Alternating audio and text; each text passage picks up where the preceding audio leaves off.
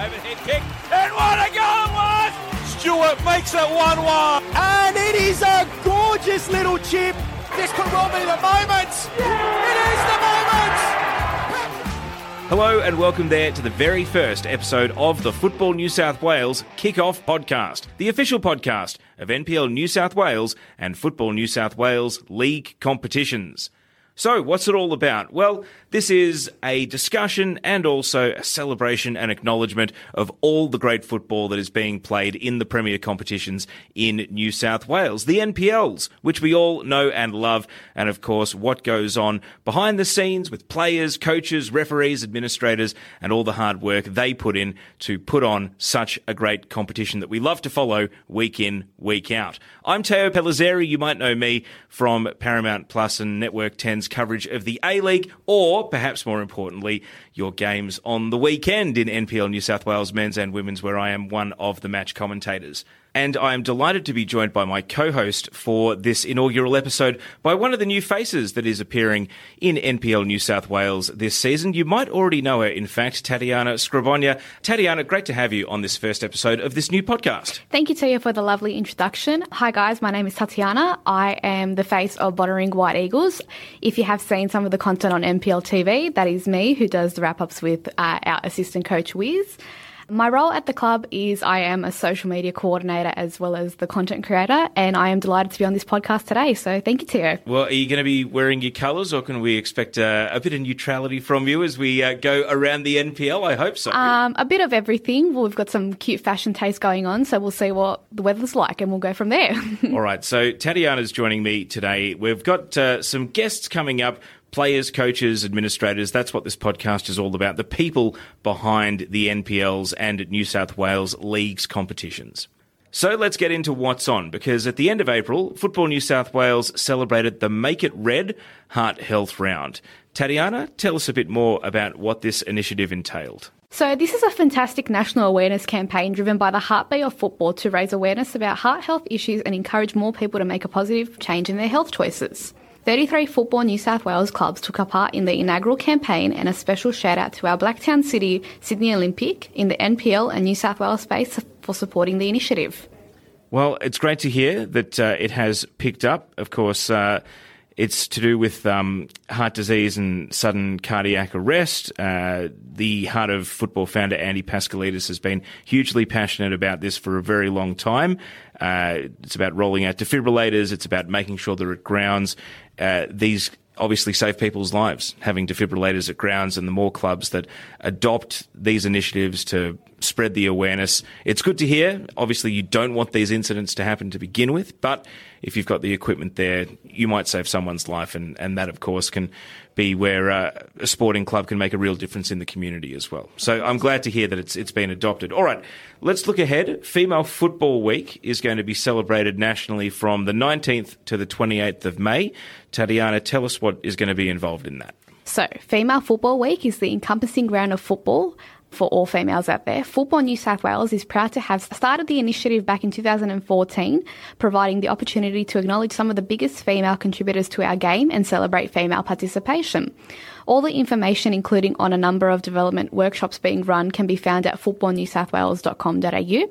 And with the FIFA Women's World Cup ahead coming up here in Australia, there has really never been a better time to participate and celebrate everything that we can about female football. It's not just playing too, because obviously playing is something that a lot of people will do as a result of the World Cup, but it's about having women reflected in all roles in the game. So on field, off field, we're talking administrators, referees, coaches. Is particularly important to have more women that are in coaching roles, but also the media as well. And I think Football New South Wales can be applauded for, we've got new women's voices doing match commentary, doing social media initiatives like this podcast as well. It's all about trying to bring the numbers up, basically, and create a welcoming space. And Tatiana, at your own club, I mean, how important is it that more women are taking up all of those roles, whether it's players, coaches, administrators, and what have you? I mean, it's a huge role. It is something that women should really be encouraging themselves to take a step forward and pushing themselves to make the move. Sport isn't just about the male species. It is about everyone and everything. Sport is a huge part of everyone's lives, and needless to say, we need more women in the leagues. with Football New South Wales taking this initiative starting forward, we should congratulate them and applaud them because this is awesome. Like myself being here today, I couldn't be more thankful for this opportunity. So I'd like to thank you all for that. And I hope we continue and I get more girls to come through and see where we can go from there. Of course, being a World Cup year, almost 10 years on from when Female Football Week started. So, it's been a pretty productive decade in that space, but I think everyone feels as though we can always do more. Let's move on now to our moment of the month. And we are talking about New South Wales leagues. So, of course, we're going to be picking out some highlights. And I am going to be focusing on the NPL. I've got a couple. I'm kind of torn in the men's NPL, I should say, because at the top of the scoring charts, Alek Urashevsky has 14 goals already. I mean, he's the talk of the league. Rockdale, they've lost 4 games this year. They've had some mixed results, but he has scored half their goals, 14 out of 28. The guy's a phenomenon. And I think it's intriguing as to whether he'll lead Rockdale to the title this year. Will Rockdale get into the National Second Division? Will he be part of it? If Rockdale's not, where does he go? Does he stay loyal to Rockdale? So he's a fascinating player. He's just box office, and you've got to watch him every week, whether you're at the ground or watching the highlights. And so his scoring record, he was already out of this world last season, and now he's taken it to another level this campaign. But Tatiana, we all saw this goal. Mount Druitt Town Rangers, Anthony Frangi, the overhead kick against Sydney Olympic. Will Gotsis just took the commentary to the moon with his level of excitement out at Popondetta Park. And I tell you what, to see a moment like that in the NPL go viral, it's incredibly satisfying. It doesn't matter whether I was living in Melbourne or whether I've been living in Sydney, whether I see it happen in other states, Adelaide, Perth, Brisbane. Just to see this level of football go crazy around the world like this, it's always so satisfying to know that our product stacks up and is sort of a worldwide mark. And the Anthony Frangi goal was one of those moments. And, I'd love to think that with so much of the season to go, we might actually have a goal that goes even more viral than that one. It's going to have to be a pretty special goal. And I think Anthony Frangi will be pretty stiff not to win goal of the season already. But I really loved that as my moment of the month. But I want to hear yours now because I feel as though you might even have something better than the Frangi goal. Well, I'm sure he's up for it and he must be feeling fantastic about his goal there. What an achievement that is. My moment of the month has to be the Festival of Football, the Gala Day success. The celebration of Apia and Sydney Olympic between the men's match and the women's match. But let's talk about the women's match. The atmosphere, the crowd, how awesome it was to see the women and the girls and everyone in the club participate. And it was just absolutely awesome considering the change in football and how much women's games are changing and how much we need to prepare for them. This is the starting point for it. And it's really, really cool to see that our local clubs like this, we have a crowd going and there's so much behind it. So that's an awesome month of football there. I was at a different NPL game that afternoon, but I had the stream open. And when Apia scored the first goal, and the players all run over to their SAPs and their juniors, and they are loud because I've been to other games where they're there, and they are seriously loud. And I saw one of the Optus cameramen that I know, Tom Radcliffe, there in the crowd, and he's filming it all up close. And I'm thinking, this is going to make an incredible video. And then, sure enough, afterwards, Optus Sport, who were there, put out a little featurette about the day focusing on the women's match. But, I mean, the men's match had a great crowd as well, and that's what I think Football New South Wales has done, really well. They've empowered the clubs to go and create these sort of events, and it's all credit to Apia and Olympic for what they do to build the day, regardless of who's host and regardless of where the teams are on the table. They've put the time in both before COVID and after to build this into a special event. And I think, you want this to be more than once a season. Of course. And you want it to be dictated by more than just where teams are on the ladder or do they have a historical rivalry. So I got to say, huge success. Well done to both clubs. But, I mean, those fans, I'm telling you, I remember going to one game last year. I was there with a coach and we were there to watch a few players and chat about the game. And we had to move. We actually had to physically get up and move because those RPL women's team fans are so loud, you actually can't have a conversation if you're sitting on their half of the ground. Well, they got to keep cheering. They got to support their team. That's what they're there for. Well, the fan base gets to be we're bigger. bringing back the crowds. There's crowds. nowhere silent for me to have conversations with coaches at grounds, Tatiana. So. Well, you got to maybe, sneak into the change rooms. There's other options and alternatives, but you girls keep cheering. Don't worry about what Toya has to say here. So it's time to get into our guests, and our NPL New South Wales men's player that we're going to focus on today is Dom Costanzo of the Marconi Stallions. Should need no introduction given the season that he's having so far. He's been a regular goal scorer and has been a key part of them pushing up into the upper reaches of the table. Dom, it's great to have your company. Thanks for having me. Mate, I just want to say it's phenomenal to think that you are still only 21 and you don't turn 22 until quite a bit later in the year. It feels as though you've been out there establishing your name and getting known around the NPL scene, both in South Australia and in New South Wales for quite some time now.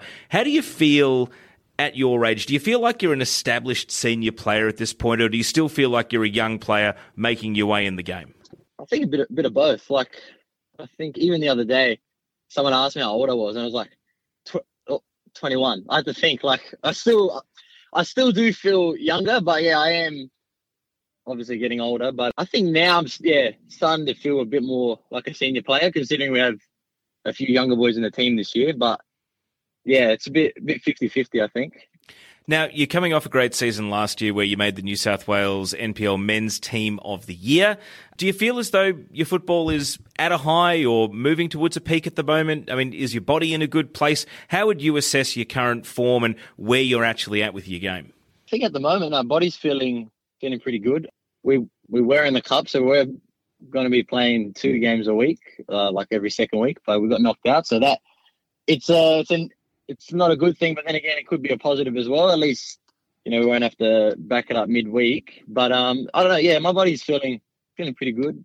Yeah, and then with form, I think I'm doing not too bad individually. Obviously, always want a little bit more. Could always score a few more goals. I've missed a few chances, so I can't say I'm happy, but I can also say I'm disappointed as well because I always want a little bit more. Could say I'm a little bit greedy. Dom, you should be careful. You're only 21 years old. Some of the listeners might be a bit offended saying that your body's out of whack. You should be very grateful for all the bones you have there. Yeah, I know. Actually, I've spoken to Robbie in the team, Speranza, and he's even said, he goes, your body's not really like how a 21-year-old should be. Like, and not 100%. Like, I feel good, but I'm definitely out of whack in a few areas. So.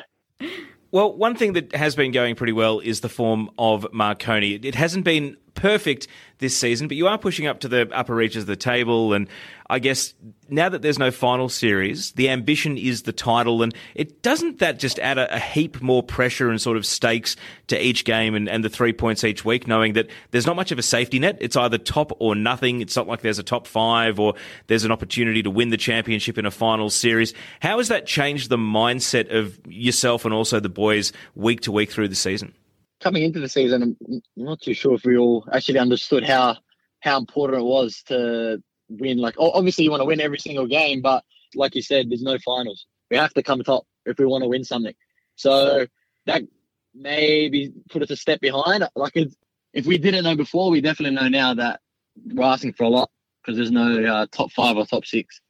Now, you are at Marconi, where I must admit I am old enough to have seen your dad play in the NSL for Marconi, not just in the A-League for Adelaide. But when you're walking through the club rooms, when you're walking through the hallways and the old grandstand there, do you feel the history and do you feel that sort of connection to what Angelo was able to do at that club?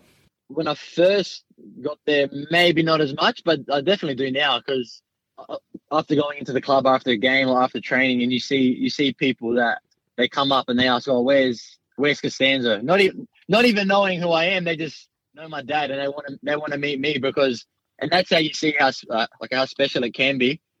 And with the kitman as well, like we have 2 kitmen, but Robbie Philippin, for example, he's been there when my dad was there and before my dad, so he's seen it. You know what I mean? And so that when I see a thing like that, like this, it's pretty special because he's had to cop it from my dad, and now he's copping it for me a little bit when my clothes are a little bit wet or something. Like I feel bad, but he gives it back. Don't worry. I think the great thing about our league at the moment and everything in between all of this is the fact that we do have these connections, like growing up, having your dad at the club, and now you obviously playing for Marconi as well. It must be such a huge honour, specifically, like you have that family last name tradition there with all that culture and everything else in between. You should be really honoured that you actually get to play under your father and having all these supporters around you congratulating you in and out every week for all your hard work. So that you should be very proud of that. Yeah, no, I am. I definitely am. And don't worry. I was going to try and make a joke and say, like, oh, did my dad play for Marconi? But don't worry, everyone reminded me. So.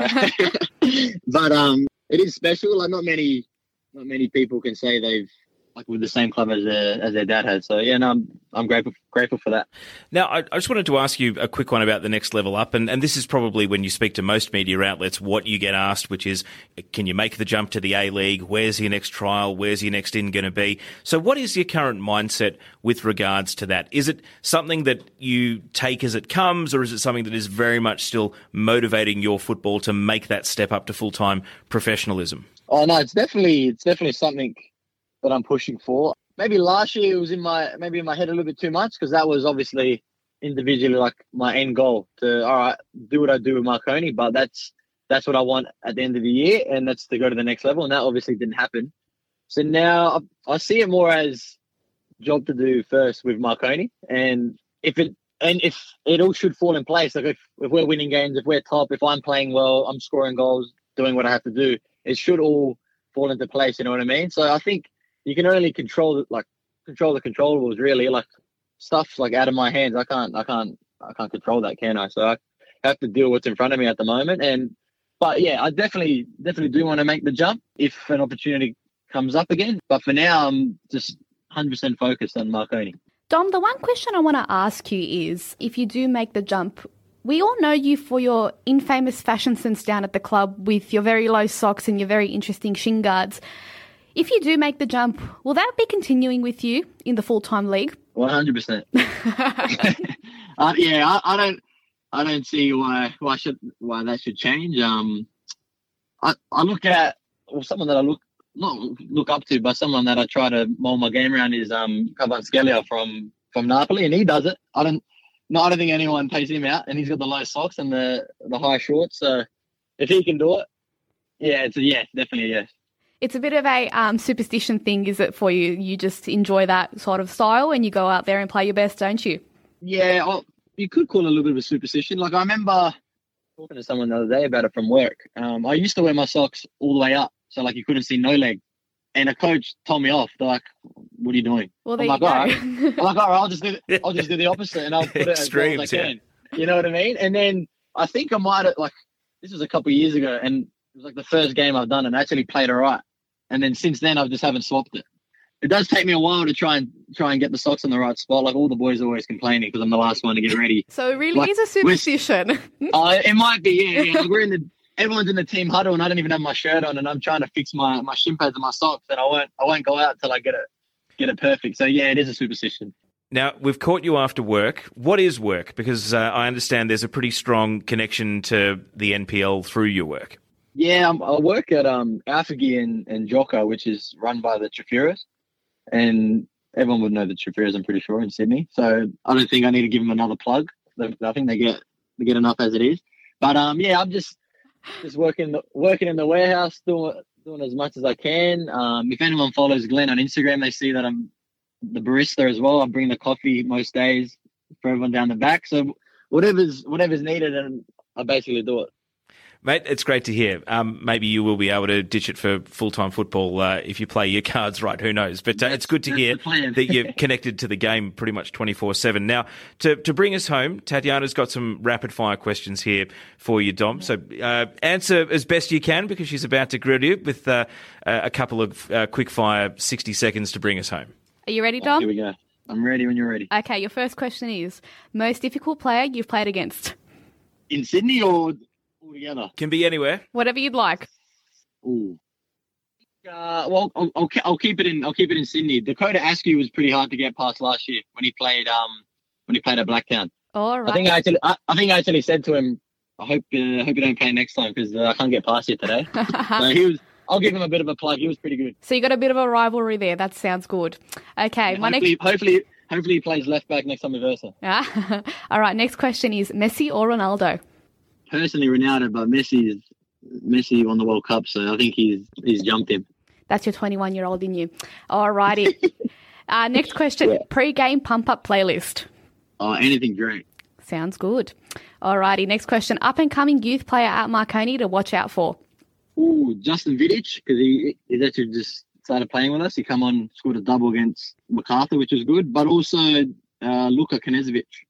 Yes, Justin is a little pocket rocket there, so is Luka. Another young Serbian. Next question, Adelaide or Sydney? Ooh, I don't want people to get angry at me, but no, Adelaide's home. I was born in Sydney, but Adelaide's home. It's I think it suits my lifestyle a little bit. It's a little bit laid back and a couple speeds behind Sydney. It's too fast in Sydney, I think. Dom, I'm not sure we're going to be able to add that one in for our listeners here, but we'll let you pass. I think they'll be all right. Your favourite away ground in the NPL New South Wales? Huynh Stadium, Wollongong. Nice, near the beach as well. Okay. Yeah, perfect. Second last question, pineapple and pizza. What are your thoughts? Oh, I'm Italian, so I have to say no. But I actually don't mind it sometimes. Maybe next day, like if it's a pizza I didn't order and like my sister has it left over, I'll eat it. Okay, Dom, we're going to have to cut that last bit out as well. We're just going to keep the Italian heritage and say no to that. Don't cut it out.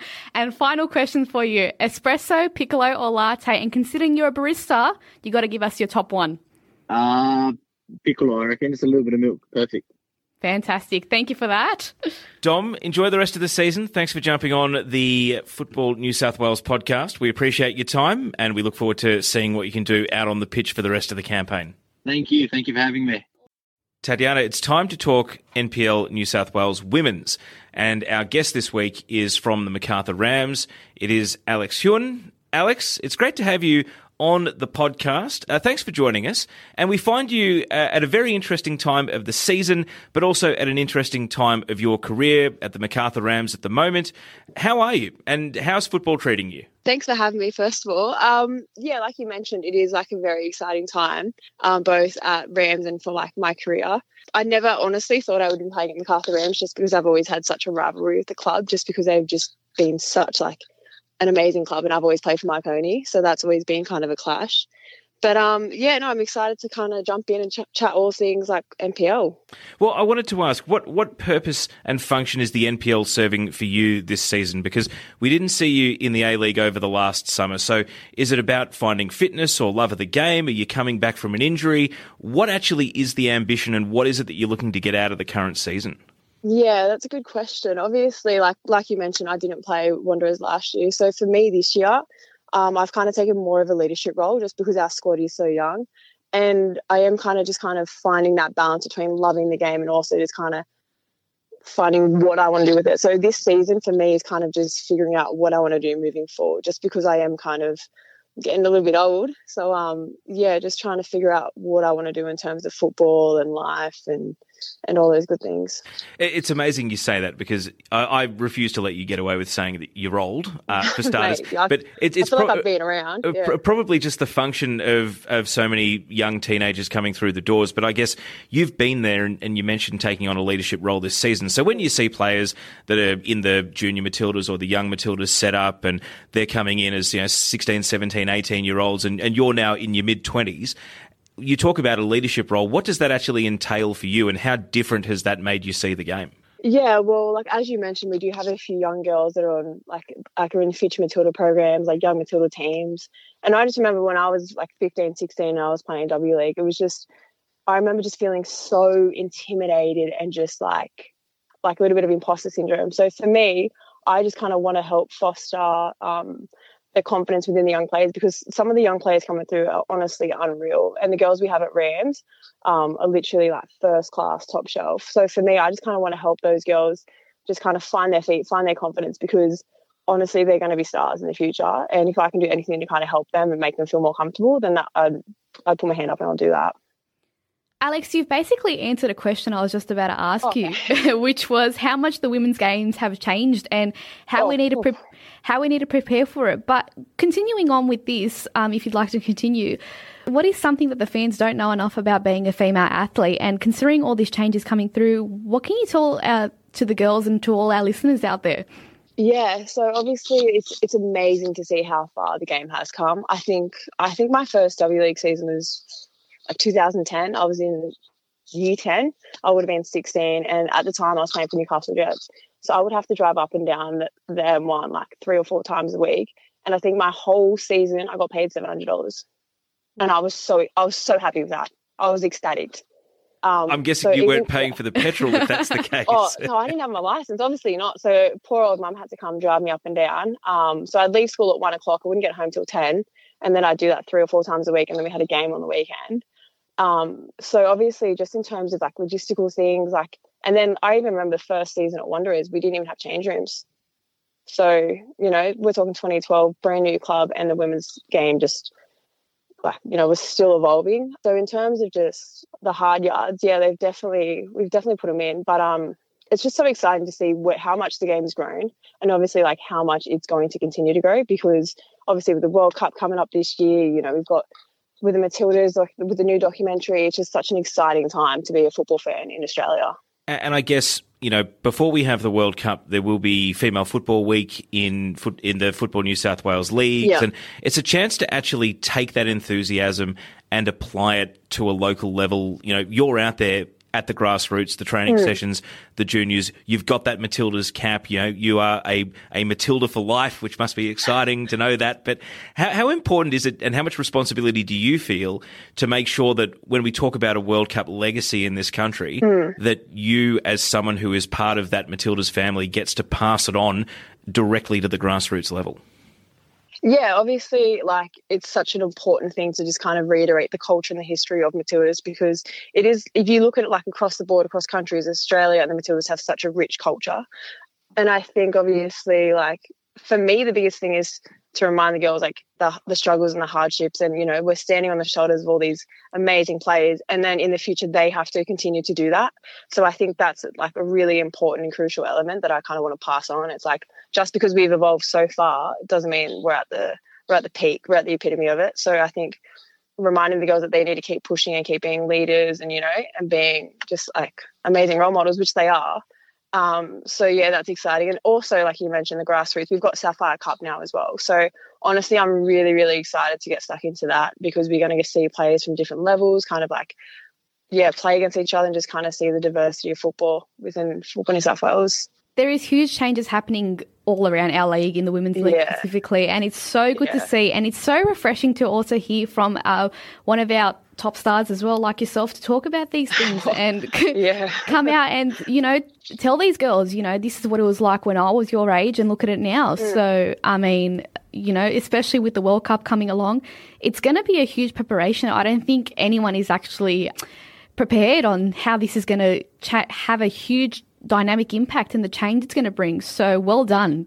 Oh, thanks. I don't think, honestly, I did nothing. I've just kind of like stood there. But yeah, it's amazing. And I just think, I hope that Australia as a country and the football fans in this country can just get behind the girls, support them, and just we ride that wave of momentum, and, you know, and we just carry that legacy moving forward, because I think it's going to be really exciting, this World Cup. And I honestly think we have a great chance of doing really, really well at this World Cup. Well, speaking of teams that have a great chance of doing well this season, MacArthur, I want to talk about your team, because you are flying, and the veteran Lena Karmas, she's still got it. I mean, you would have played against her. I don't know if you ever crossed over as teammates in the first time. First time you've been teammates. What's it like to have her on your team rather than have to play against her? I'm going to be honest, I had to call up and ask for permission before I signed there, because it was always a bit feisty. Obviously, I'm a centre-back, she's a striker, so we got into it quite a bit before. But honestly, you know, like just the wealth of experience, the quality, just the knowledge. Like, we'll be at training and she's just dropping nuggets of gold. So it's honestly like a relief to be on her team, to be honest, and especially the form she's got this year. Like, I don't know how she's still at the top of her game, but yeah, I'm so glad she's on my team. And then obviously, like MacArthur Rams, they've always just had such a like rich culture and history, and they've always kind of found success in the league. So I'm just happy to kind of be able to contribute to that. And we heard you were a big rap for some of the youngsters, but one player who has caught my eye last season as well, I was kind of surprised that no one picked her up in the A-League over summer, maybe because work's in the way, I don't know. But Laura Murtagh, she actually reminds me a lot of someone you would have played against, Ashley Sykes. Is there a reason? Is she the best kept secret in the NPL New South Wales, Alex, or is there a reason why we haven't seen her at a higher level of the game? Mate, I have no idea why she's not being picked up. She's literally just everything you want out of a striker, she has. Like, she's literally She's got a first touch. It's amazing. She's fast. She's fit. She's physical. She's tactically like well-rounded, and she finishes. So I don't know what else, the coaches are looking for, but that's a question I've asked myself, because I've only obviously played with her last season and this season, and honestly, she's second to none. I'd pick her on my team every single day of the week. So I don't know. That's a question you've got to ask the coaches, but yeah, she's I can't speak highly enough of her. Now, before we get into some quick fire questions from Tatiana to finish, I guess one other thing I wanted to ask was about your journey, because you've had the fun and the enjoyment of playing in a number of different countries, and you have first-hand experience of where football can take you. And I guess, there's a lot of code wars out there. We see, AFL, wants to come in and take players. We've got the rugby codes, we've got cricket. But one thing that football's got, I think, that the other sports don't, is that it is a global game and you can go anywhere. And I guess how important for you in terms of your experience in the game is it that you've played in the countries that you did and you've had the experiences that you've had, and that football opened those doors for you? Yeah. I think if you just kind of look at the things I've done, I've always kind of taken the road less travelled. I went to college in America. Played in Italy. I played in Denmark. I played in the W League, and I just think football has that ability to kind of take you around the world if you allow it. Obviously, it's hard, it's challenging, but if anyone ever gets the opportunity to travel and play football and make friends and just kind of create these relationships, yeah, I would definitely say take them, because the things I've experienced, the teams I've played for, the people I've met, are just unreal. So to all our listeners out there, everything that Alex has just said is, if you have an opportunity in front of you, go and get it, because you never know what 100%. Doors it's going to open. Exactly.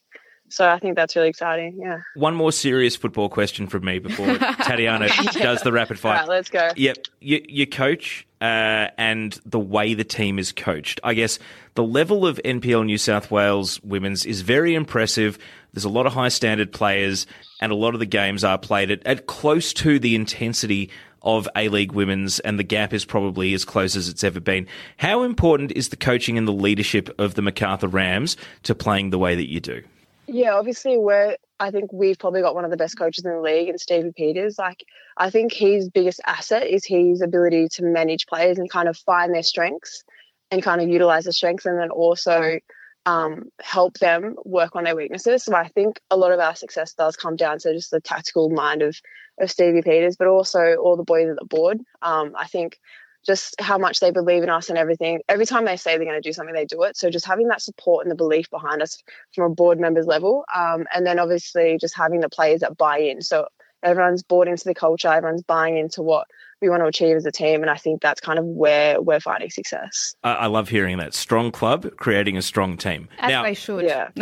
I've promised that Tatiana would have rapid fire questions to finish, Alex. So you're nearly off the hook, but not before. I'm a bit nervy. No, not before. Don't worry. Tatiana's going to keep you on your toes. All right, fire away. All right, my 60 seconds Q&A. Are you ready, Alex? I'm sweating, but I'll be all right. You'll be good. Okay, my first question for you is your most difficult player you've played against, but I think you already answered that for us, but you can go again. Oh, yeah, obviously, Lena, she's just, quality. But I'm going to be honest, any fast striker I come against is always difficult, because I'm not the fastest, but I'm definitely the strongest. So, yeah, you got, your Courtney Vines, you got your Sam Kerrs. Anyone that has a bit of speed, always a bit tricky, but, yeah. Well, at least you still have your strength there. Doesn't matter about the speed at the end of the day. Okay, my second question for you is this season's NPL New South Wales dark horse team. Oh, I think just based on current form at the moment, it's got to be Bulls. They've come out of nowhere, and they just beat Northern Tigers 3-1 last weekend. And I think if you watch their games, it's just they're going to be a tough team to play in a few weeks. Something spicy, something fresh, hey? Yeah, very exciting team. All righty. My third question for you is Arsenal or Chelsea women? Oh, Chelsea. Definitely? Just because of the depth they have on their team. Sam Kerr scores a lot of goals, but the international quality they have on their team, I'd back Chelsea any day. Amazing. I love that response. All right. Your go-to pump-up playlist? Oh, I'm never a DJ because my songs are the worst. So I'll be the first one to put my hand up and say, don't listen to my playlist. But right now, Zach Bryan, I'm into country. Okay. I don't know why.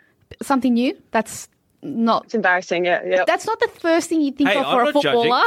No, it's not. It's not. And it's definitely not. No.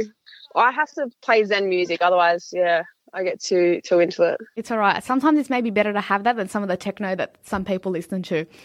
Okay. Yeah, save that for after the game. Your 2023 FIFA Women's World Cup winner. Oh, I got to back the girls and say the Matildas. Obviously, you've got your strong powerhouses like England or France, and they're going to be tough. You got to stick with the green and gold, hey, don't you? Of course. Okay, your go-to pre-game meal. Oh, potatoes. I love potatoes. Yeah, any form of potatoes, sign me up. Oh, beautiful. That is good to hear. Okay, up-and-coming young player at the club you need to watch out for. Well, we've got a few. I don't think I could just now point like put one down, but maybe like you've got your Maya Lobo. She's quality, technically, like tactically, she's switched on. You got Tegan Birdo. She's pretty switched on, and then you've also got Indy, who's I think we haven't even scratched the surface with her yet. So fantastic, very exciting. So those are some of the girls to look out for this season, most definitely. All right, your favourite away ground in the NPL New South Wales? That's tricky because honestly, I hate playing away. There's nothing nice to say about away games sometimes. Yeah, literally, there's nothing. I honestly don't have one. Anytime we play away, it's just not good. Okay, well, we'll leave that as that it is. We'll just keep a mystery mark on that one. Your favourite pizza topping? Controversial. I don't like pizza. See, I was actually talking to our team today and I said we should be careful about that question, but someone didn't want to listen to me. So there we go. There's our answer for that. Yeah. And my final question for you, Alex, is it an espresso, a piccolo or latte? Oh, I'm a strong soy flat white kind of gal. Oh, that's all right. It's all right. Coffee is coffee at the end of the day. Everyone loves a good old coffee. And if you're a flat white drinker, that's what you are. I know. I think it's showing me age a little bit. I think when you start ordering a flat white, it's time to kind of hang up the boots. Well, don't hang them up too quickly. Alex Huynh, thank you for taking us inside the Macarthur Rams and giving us some insights into both the club and also yourself. We really appreciate your time on the Football New South Wales podcast. Great chatting with you, Alex. Thanks so much, guys. Thanks for having me. All right, as part of the Football New South Wales Leagues podcast, we love to talk about all the competitions, and it means that our focus now is going to go to the League One men's. St George FC and their captain, Troy Danaskos, joins us on the line. Troy, it is a pleasure to be talking to you. Thanks for having us, guys. So, tell us about the season so far. How have you assessed your team's performance? What are you happy with, and what has not gone so well? Look, we've definitely, obviously we've had a strong start. We're sitting second at the moment. But look, we're heading in the right direction. I think, and that starts from the top. The coaching staff are fantastic, and they've got us playing a free-flowing style of football, and that's obviously reflected in our performances. So, look, at the moment we're doing really, really well. We're playing good football. We're just conceding some goals that are, not good, but I'm sure we'll fix that in the next upcoming games. It's been a hugely competitive league, and as far as meeting your pre-season expectations, where are you at this stage of the season relative to what you were hoping to have, but also what you were expecting to have? Look, I assumed we were going to be easily in the top three throughout the whole season, and that's obviously reflected at the moment. Obviously you want to be first. As you said, it's a highly competitive league. People want to get promoted, clubs want to get promoted, so they're investing in a lot of players. And the club did invest this year, and we brought a few players from obviously St George City, and I think obviously that we won the league last year, so I think that's obviously reflecting in our performances at the moment. But yeah, look, at this point in time, I think we're doing quite well, and we're very happy with where we are. Who've been your stars? Who is at the moment at the peak of their game? The guys that, if you are going to win promotion, if you are going to win this league, need to maintain that level over the course of the marathon, having established themselves in the season so far. Can I say myself? Is that all right? You absolutely can say yourself. Well, you did your goal of the week today, as well. I saw on the lovely Instagram stories. That was a nice goal, but look, I'm only joking. Look, Jay McGowan, our left winger, is a very very good player. He's been doing really well. Anthony Morabito has been scoring a few goals. We've got an import player by the name of Shunta. He's really come in and really changed our game up, our whole dynamic up top. And I think a lot of the goals have been spread out across all the players. We've got a few players on five goals, 4 goals. Unfortunately, Connor Quilligan is injured at the moment. He did his shoulder, so he's been out for a few weeks, but he was really doing well up until his injury. So yeah, look, I think I can't really pinpoint one exact player, but we have a lot of players that are doing really well at the moment, and yeah. Troy, I'm going to make a quick mention here. I'm actually from Bonnering. I am the content creator and social media advisor there. I can actually give you a bit of a backtalk banter here, considering we had a very interesting game a couple of weeks ago. Yes. With our league at the moment, as you said, each club is battling it out in and out the field. What do you think the predictions are as the season rolls over very soon? In terms of who's going to be up there? Yeah, what do you think? How you going? It's a tough one. Obviously, we played Hills the other week, and they were quite strong and well organised, and they ended up beating us 4-1. I think it was a 4-1 game, but they ended up getting us. They took their 4 chances and they did really well. I don't know. Like, obviously, I think they're between like 11th and 3rd. I think isn't there like 4 points in between those, like, for that gap? It's actually from the 4th spot to the 10th spot at the moment. There's only about 2-3 points, and we've only got at least two more games until the season starts again from the top. So yeah, it's super tight. I can't really pick it. I think Northern Tigers will come up there. Yeah. Bonnyrig's obviously got an experienced team, and they're quite dangerous as well, as you saw in that game. But yeah, look, I can't really pick it exactly. Blacktown Spartans are up there. SD Raiders are doing well this year compared to last year. So I think it's definitely unpredictable, and it's kind of hard to pick. If you lose a game or two, you drop down considerably. Yeah, and not only that, even if you win a game, the point variation on the ladder is very interesting, and coming in and out each week. It's going to be a tough season to talk about promotion as well as who your up-and-comers are. And I think definitely it's the league to talk about, because it is so interesting watching each game happen each Saturday. And that's what League One's all about, you know what I mean? It's all about getting that promotion. And you said that anywhere across the world, right? It's always quite interesting. And I think this year doing the first past the post is a fantastic initiative. And it's, it applies a lot more pressure on us to perform week in, week out, you know what I mean?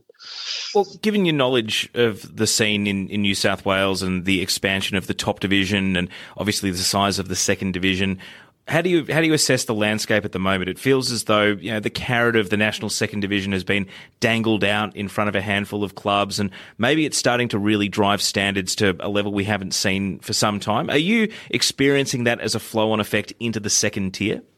Yeah, of course. And at the end of the day, I actually did a podcast 4 or 5 years ago now, and this was just after I finished up with the A-League, and I got asked the same question about the second tier, and I didn't think we were really at that stage. I didn't think we were really ready for a second tier in terms of financially and, in terms of crowd numbers and all that kind of stuff. And look, obviously since then, I think it has, I wouldn't say it's improved massively, but I think it has improved a little bit, with social media and all that kind of stuff. And there's a little bit more publicity around it.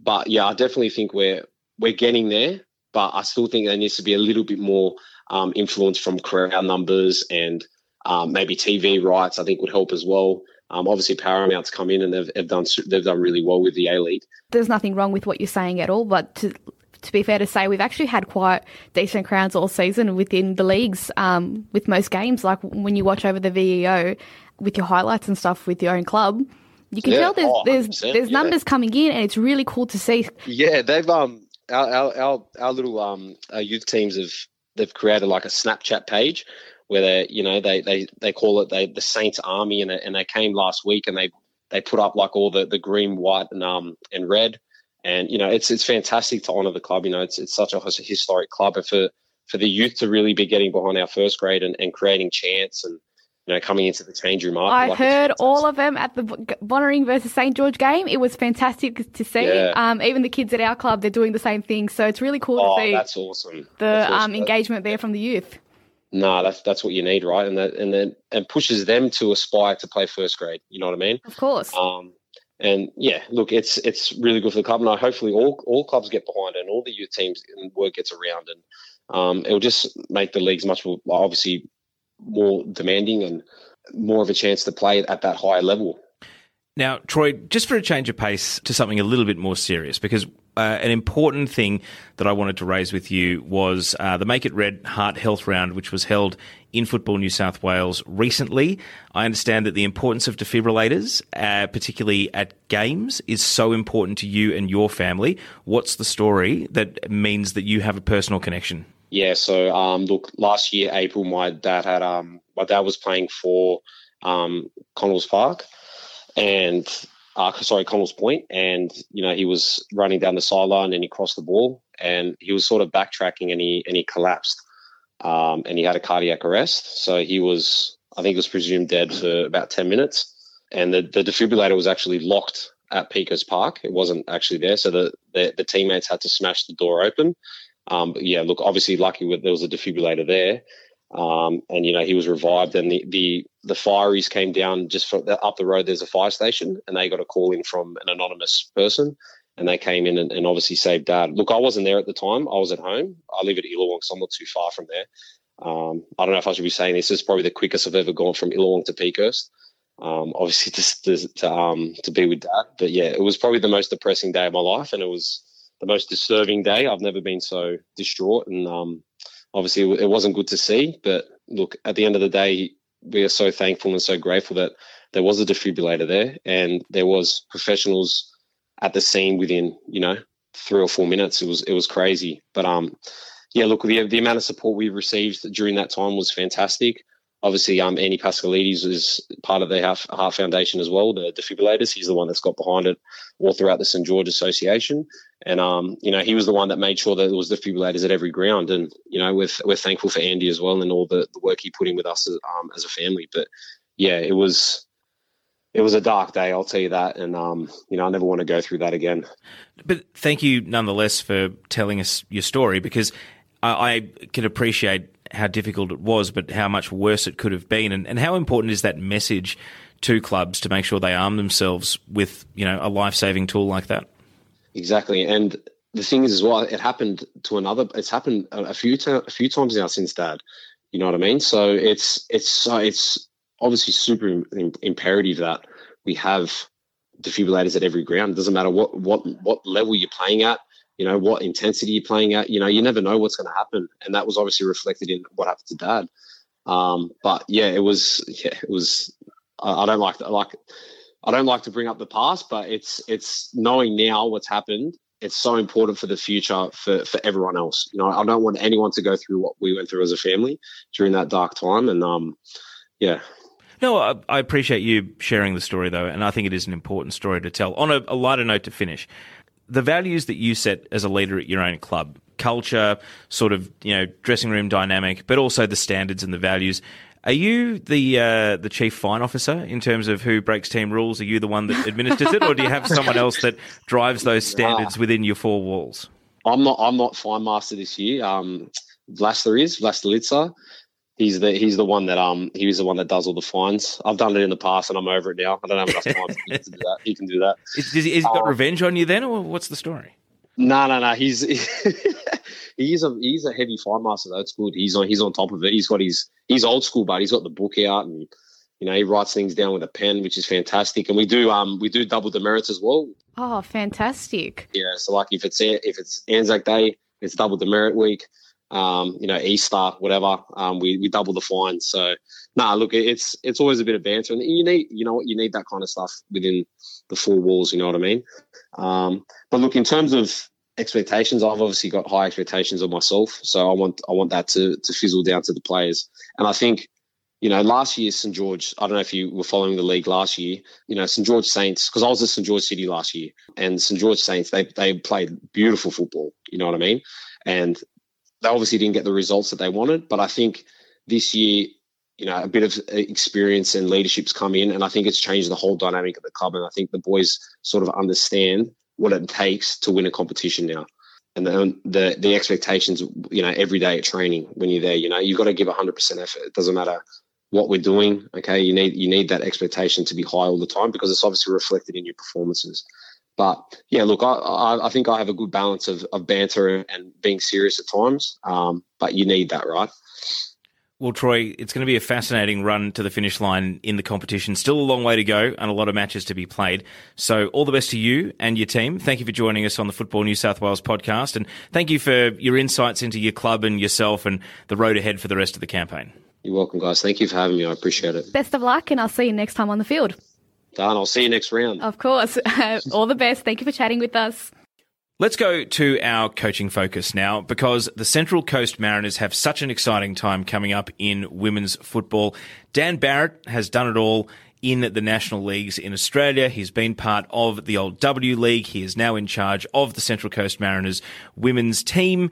And, Dan, as you join us, it is a pretty exciting time, not least because you have a hands-on role in the future of a club that's definitely going places in the next 12 months.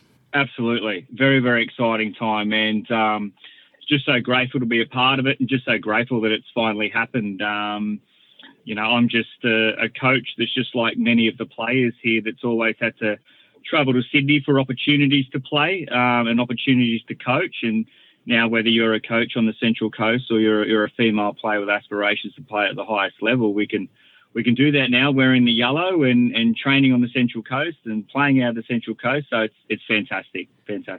Before we get into the A-League women's side of things, let's talk about League One women's in Football New South Wales. Tell us about how the season's going so far, and for those that aren't familiar with the competition, tell us about your team.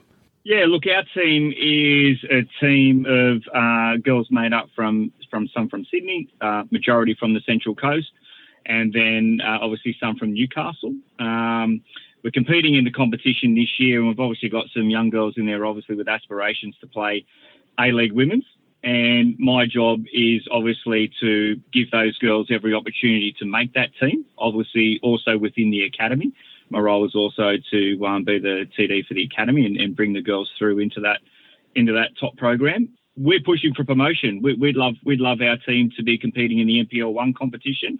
We think that would sit real nicely and support our A-League women's team in future. So that's the task that I've taken on to try and get the academy into the NPL 1. And so far so good. But to be fair, we're running the team just like they were an A-League women's team. We're in 4 mornings a week, and then obviously play the game on the Sunday. I don't think any other teams that we're competing against are making those commitments. So far, so good, and it's a challenge, but I'm really enjoying it. One thing I wanted to ask was about sort of the year-round approach. I'm sure that when you were coaching as a head coach in the W League, you would have loved nothing more than a 12-month-of-the-year contract for both yourself and all your players to sort of have that professional environment. But at the moment, the NPL still plays such an important role for women's footballers that aren't on a 12-month-of-the-year contract and kind of don't have the job security of being full-time professional footballers. So how much of a responsibility does your academy team, but also the NPL broadly have in keeping the standards high for our A-League women's footballers? Yeah, absolutely. Look, there's so many considerations when you're working with players competing in the NPL. And obviously, like it was even in the W League days, obviously with the program not being full-time, you've got to make you've got to understand commitments that players have, whether it be study commitments through university, study commitments through school, or obviously, they've got their own rent and bills to pay as well. So they've got those commitments outside of football. And it's really, really important that you understand each individual that you've got within your squad and the demands that they have. And you have to try and meet in the middle and make sure that you can come up with something that obviously you can support them both in and out of football, because they've still got their aspirations on the park. They still want to be better players. They still want to play in a team that's going to do well and be successful and win as many games as you can. But on the other side, you've got to understand that they've got a balanced life as well. So it's really getting to know the players and then putting something together that supports both, I guess. But it's tricky. It's very, very tricky. Dan, with everything that you're saying there, that is absolutely awesome to hear of how all these things for women's football is changing. And that has actually been one of our key topics on the podcast today. What is one question as a coach that you don't get asked enough on the female aspect of football? Like, what are the things that there are some things that we should be talking about more so often than what we don't hear? I think really people on the outside of women's football really need to understand that the commitment is different and the commitment is harder, whether you're a coach or whether you're a player. Yet when a female player takes a step into, whether it be an A-League women's environment or even a W League environment when I was there, their expectation to perform and train was exactly the same. And even as a coach, it's not fair. So you have to as a coach be sympathetic to that, and you need to really understand that, okay, this is the commitments that I expect from my players. But I also, like I was alluding to before, you've got to go back and understand the other commitments that they have within their life until the game gets itself into a position where we're like it is so in the UK, where we can pay a player and support a player financially full time, and a coach full time to just concentrate on that job. Then we have to make sure that we take all those things into consideration. And I think when you're sitting in a grandstand and you're watching an A-League women's game, you just see a player in a Sydney FC shirt and you just see a player in a Central Coast Mariners shirt or whatever it is. But there is so much that goes on during the week inside and outside of football to get that girl on the park and for that girl to take the park. I don't know if that's a question, but I think it's an understanding that has to happen more for females in the game currently at the moment as well. It must be such a rewarding feeling as well, knowing that you can actually get out there and talk about these things and have these women embrace their talents and skills. Through this, who are some of your standout players in your team? Who would you say this season? Oh, look, one player is obviously a girl by the name of Annalise Rasmussen, who has currently been signed for the A-League women's team already. She was the first signing for the A-League women's team. She actually played her first game for us on the weekend and scored a goal from about 35 metres out. It was an absolute fantastic goal, and it was great to have her out on the park playing for us. She's a young girl that I've had a lot to do with through my day job at the Central Coast Sports College, where I've worked with Annalise since she was 11 years old, with like so many of the girls that I've currently got within my team at the moment and in the academy. And it's just so good to see her, all the commitments that she's made, her and her family. She was a player that was making the commitment and lived on the Central Coast, but would play out of the Institute program, Football New South Wales Institute program, which was a great program for her. And now she's reaped the benefits of all that hard work, and now she can train and play on the Central Coast. So that's one player. But look, I've got so many. We've got a player. I've got a player that I've known since she was 13 years old, which is Saved Unsler, who's doing me a favour and coming in, and I've brought her in just because not only is she a fantastic player and she can contribute to the performances of our team at the Mariners in the NPL level, but we do have young girls there that I think certainly will push for A-League women's, whether it's next season or the year after. And she's just a great role model for them. She's a real pro when it comes to how she prepares and how she trains. And she really looks after the young girls. She encourages them. She talks to them on the field, both on and off the field. So she's a really good person to have around. And then there's so many others that I could name. I'd just be afraid I'd leave someone out. Dan, the two promoted teams into the top division of Women's NPL this season, Bulls Academy, the old Northbridge, and Gladesville Ravens, they've both gone straight into the top half of the table.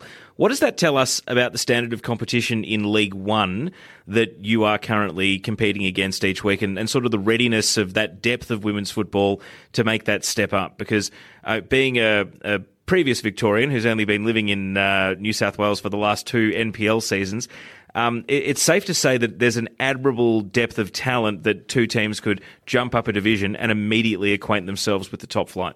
Tia, can I tell you, I wasn't involved in the competition last year, but I've been very surprised at the competitiveness of the league. The other thing that surprised me as well is how young the teams are and how good the young players are.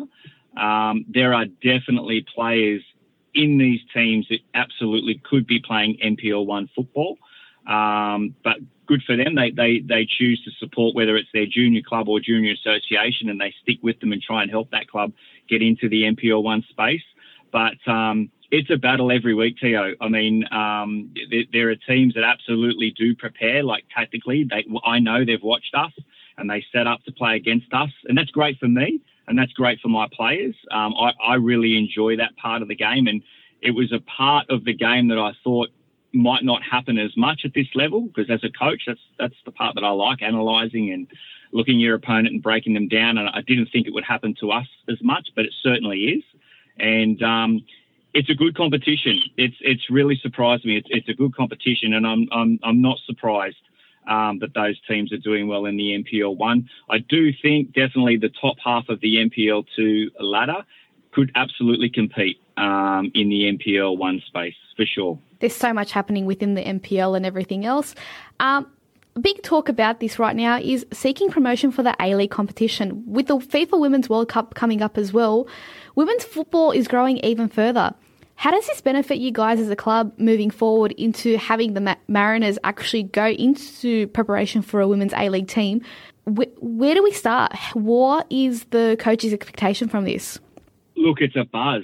I mean, even if I go into my academy space, and we're talking skill acquisition all the way into, 14s, 15s, 16s.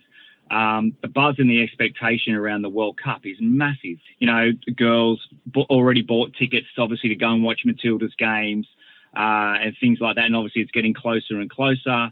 Even mixing with my junior players and them talking about the new Matilda's documentary that's on. Have you seen this episode? Look, it's absolutely buzzing.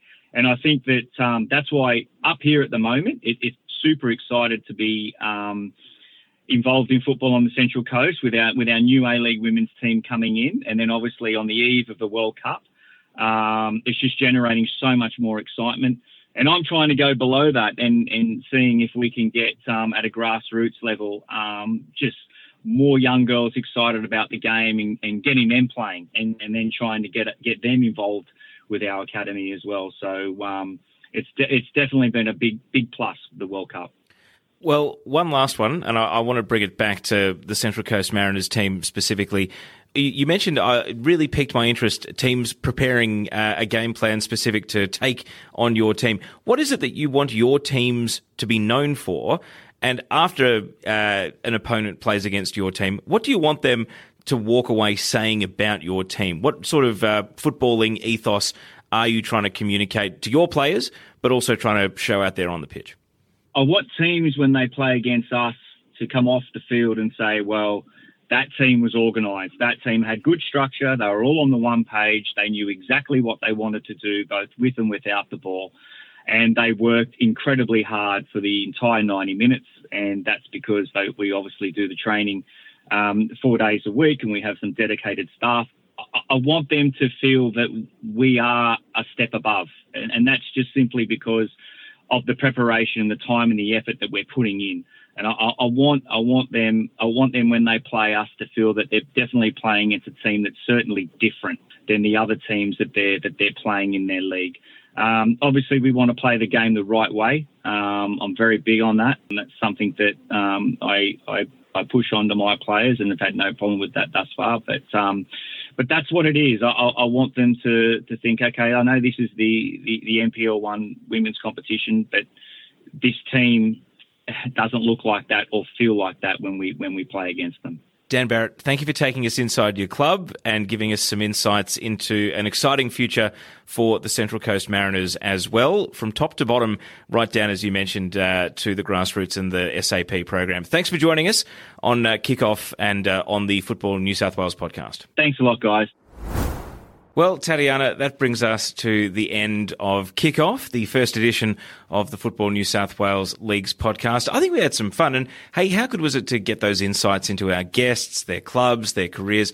I feel as though everyone really shared with us, which is what we want in a podcast like this one. Yeah, most definitely. To start up the first episode, having all these amazing guests come in and actually giving up the time to chat with us has been really awesome, and to see all the fantastic insights of what is happening in the football community, all these great leagues and all these amazing things that are coming through for this season. It's just been absolutely show-stopping to hear from all these people. Now, you at Bonnie Rig run the social media, so you are the first port of call for all of the feedback. Oh, I sure am. So I think Football New South Wales, they want something similar here. So give us your feedback. We'd like to know who you want to hear as a guest or segment ideas, which competitions we're talking about, and what our focus is specifically on. So make sure you hit up the Football New South Wales social media networks and give us that feedback. And I'm sure that you'll be facing your own challenges, Tatiana, over the coming weeks. It's going to be a tough one. The league's about to turn over again, so we're starting from the top. It's going to be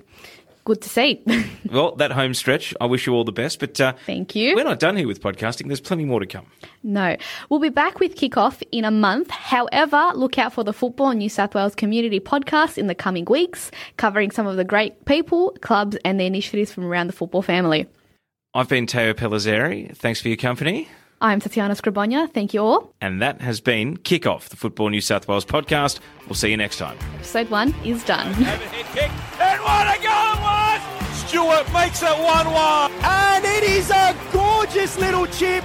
This could well be the moment. It is the moment.